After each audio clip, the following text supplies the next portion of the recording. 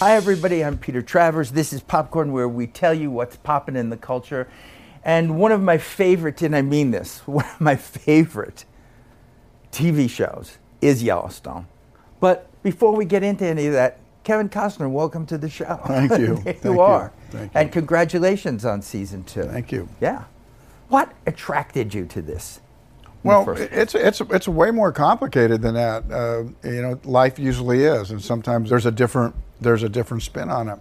When I was approached with this, where it was going to be one long movie, a 10-episode movie, like a Hatfield and McCoy's, and somewhere along the line, the show got put together, and it was no longer going to be that. And I felt, in a way, a lot of it had been put together because of me. Agreeing that I would do it. And so lo and behold, it went from one season to suddenly it was going to be a multi-season thing. And I had to make a real fundamental decision there. And I thought actually, if I would have said, well, now I'm not doing it, that maybe it might have crumbled before it got started. And so I kind of took the weight on of emotionally not wanting to have the show crumble, but that's not how it started. Describe a little to those people who haven't seen it yet who John Dutton is. Who is this? He's a patriarch of a family that's been in Montana since the 1800s. You can call it 5 generations, if you will. He's a person that's kind of locked in the past, but also has a mentality of a CEO. So he's actually blown the ranch up into the largest contiguous piece of property in the United States, and is conducting modern-day ranching. That life is still going on. People are still making a living on horseback.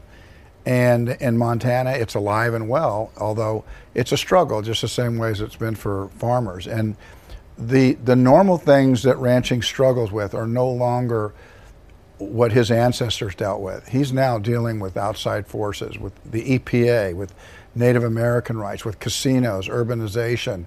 The idea that on his death, his children will not inherit this land. It'll be just because of inheritance. These are external pressures, and he's not able to arbitrate those problems the way his predecessors did, which was when they had no agents, no publicity people, no lawyers. You handled your problems on your property, and that DNA is alive and well in Yellowstone. You're never really attracted to somebody who's just black hat, or white. He's not. He also has qualities, John Dutton, that's there. Yeah, this series has unfolded for me very much like it has the audience, and I'll tell you what I mean by that. Now, like I said, I did a pilot, and that's all that was there.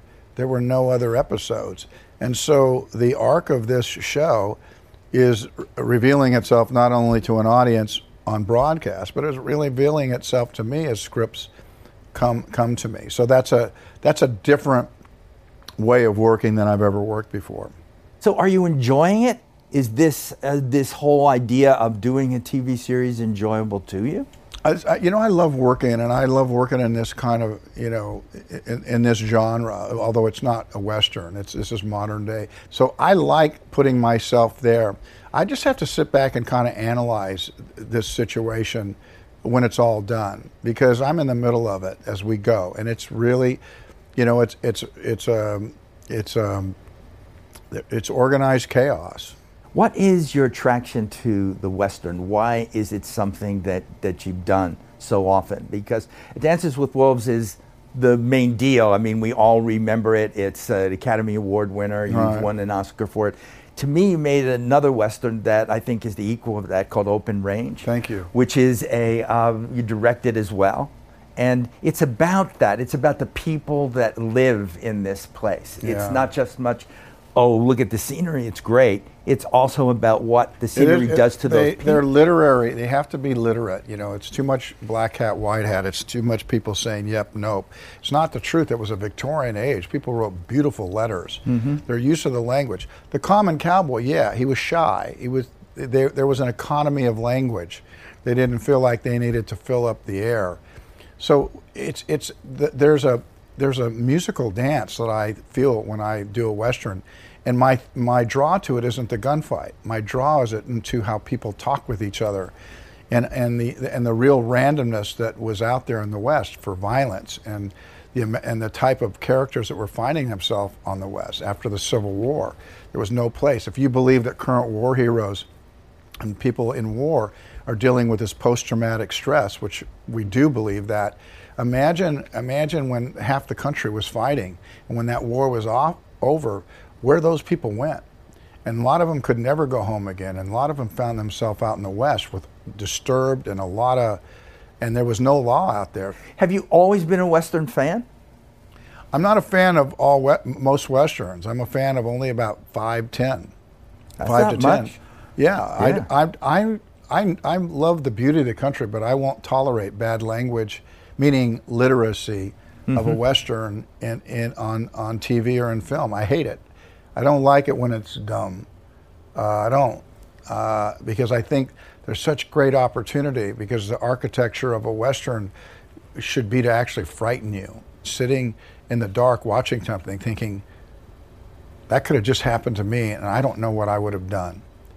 Too often, movies start with, 50 people dead, and that gives that person a right on a revenge killing. Certainly revenge played a big part. People that continue to kill, we think about the Hatfields and McCoys as a great vendetta. Vendettas happened for 60 years after the Civil War. People were still getting even with other people, or using that war as a terrible excuse to get even with something, to take. America was a wide open place, and violence was random. And when you really invest in the writing to actually make that a character, the randomness, and it can be really scary to be out there by yourself, to be a decent man and come across psychopaths. What was the first Western you saw that had an effect on you? It was How the West Was Won. Oh, the grand scale.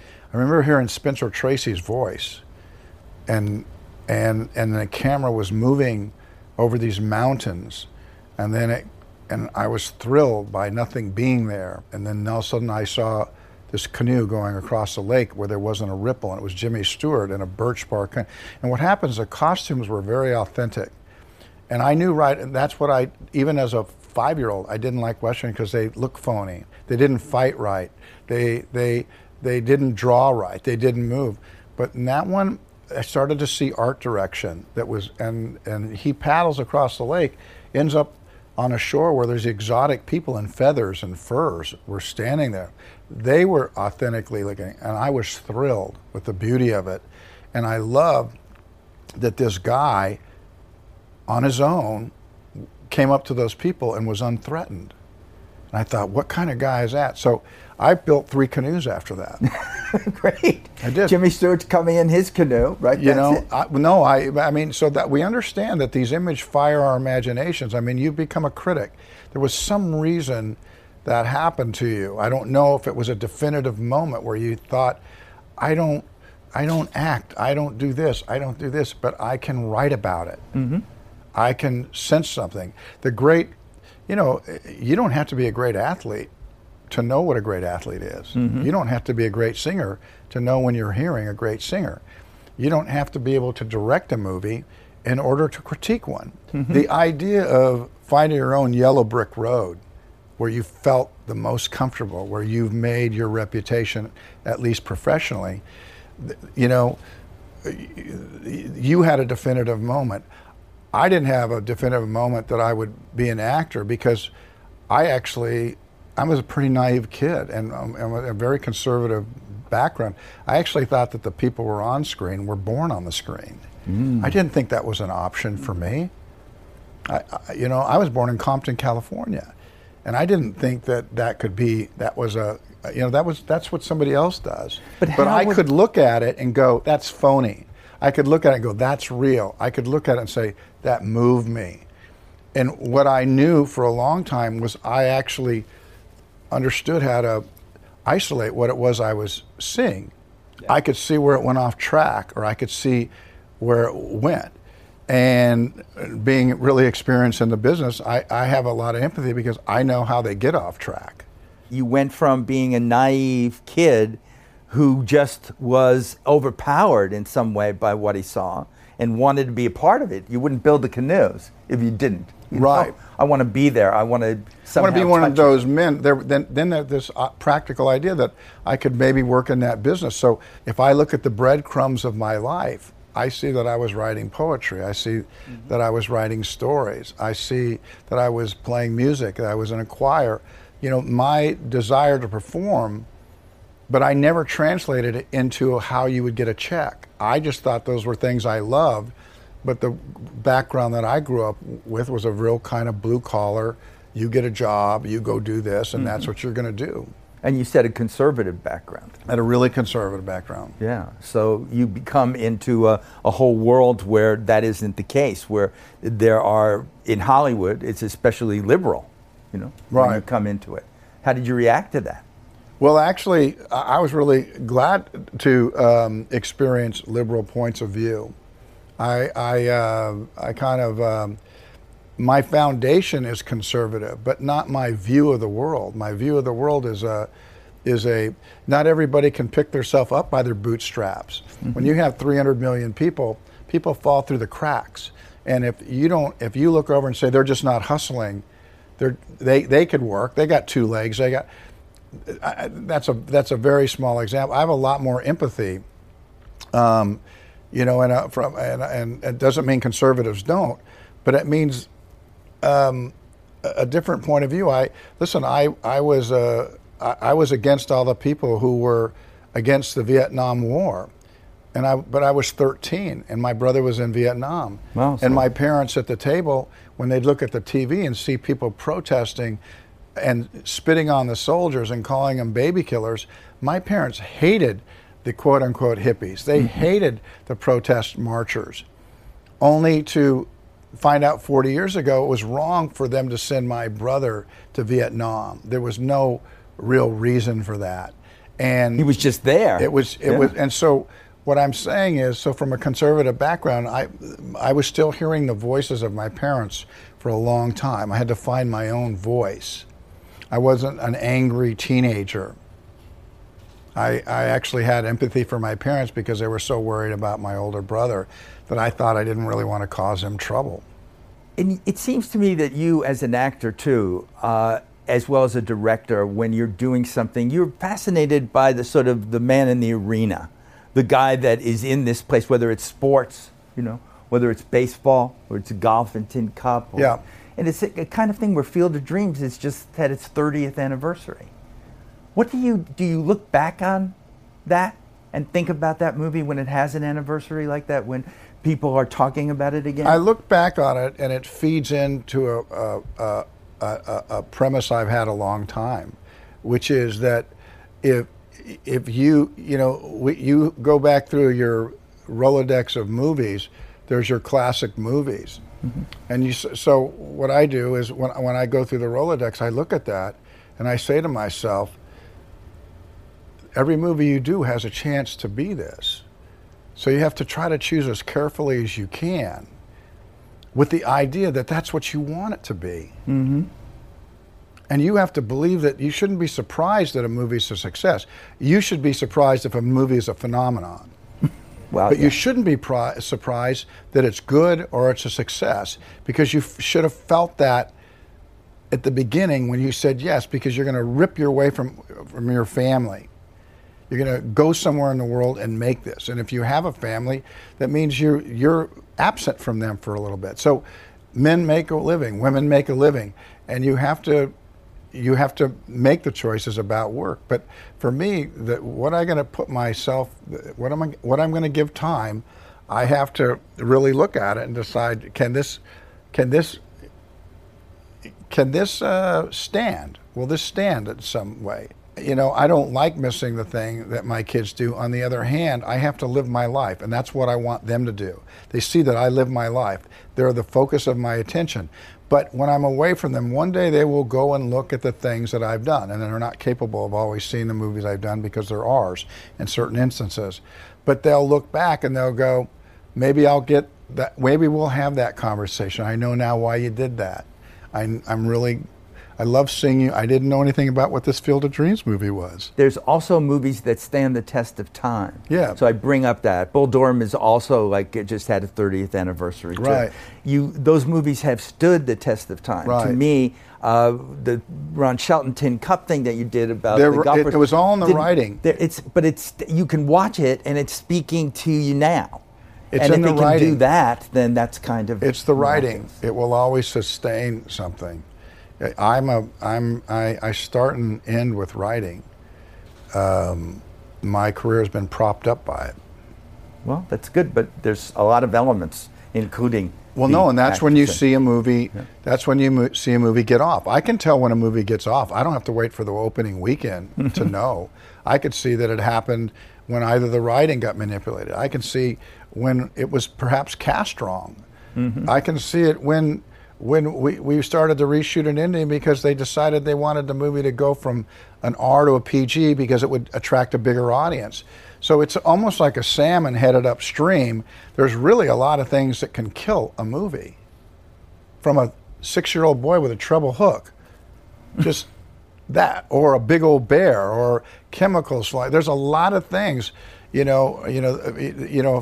fear-based decisions.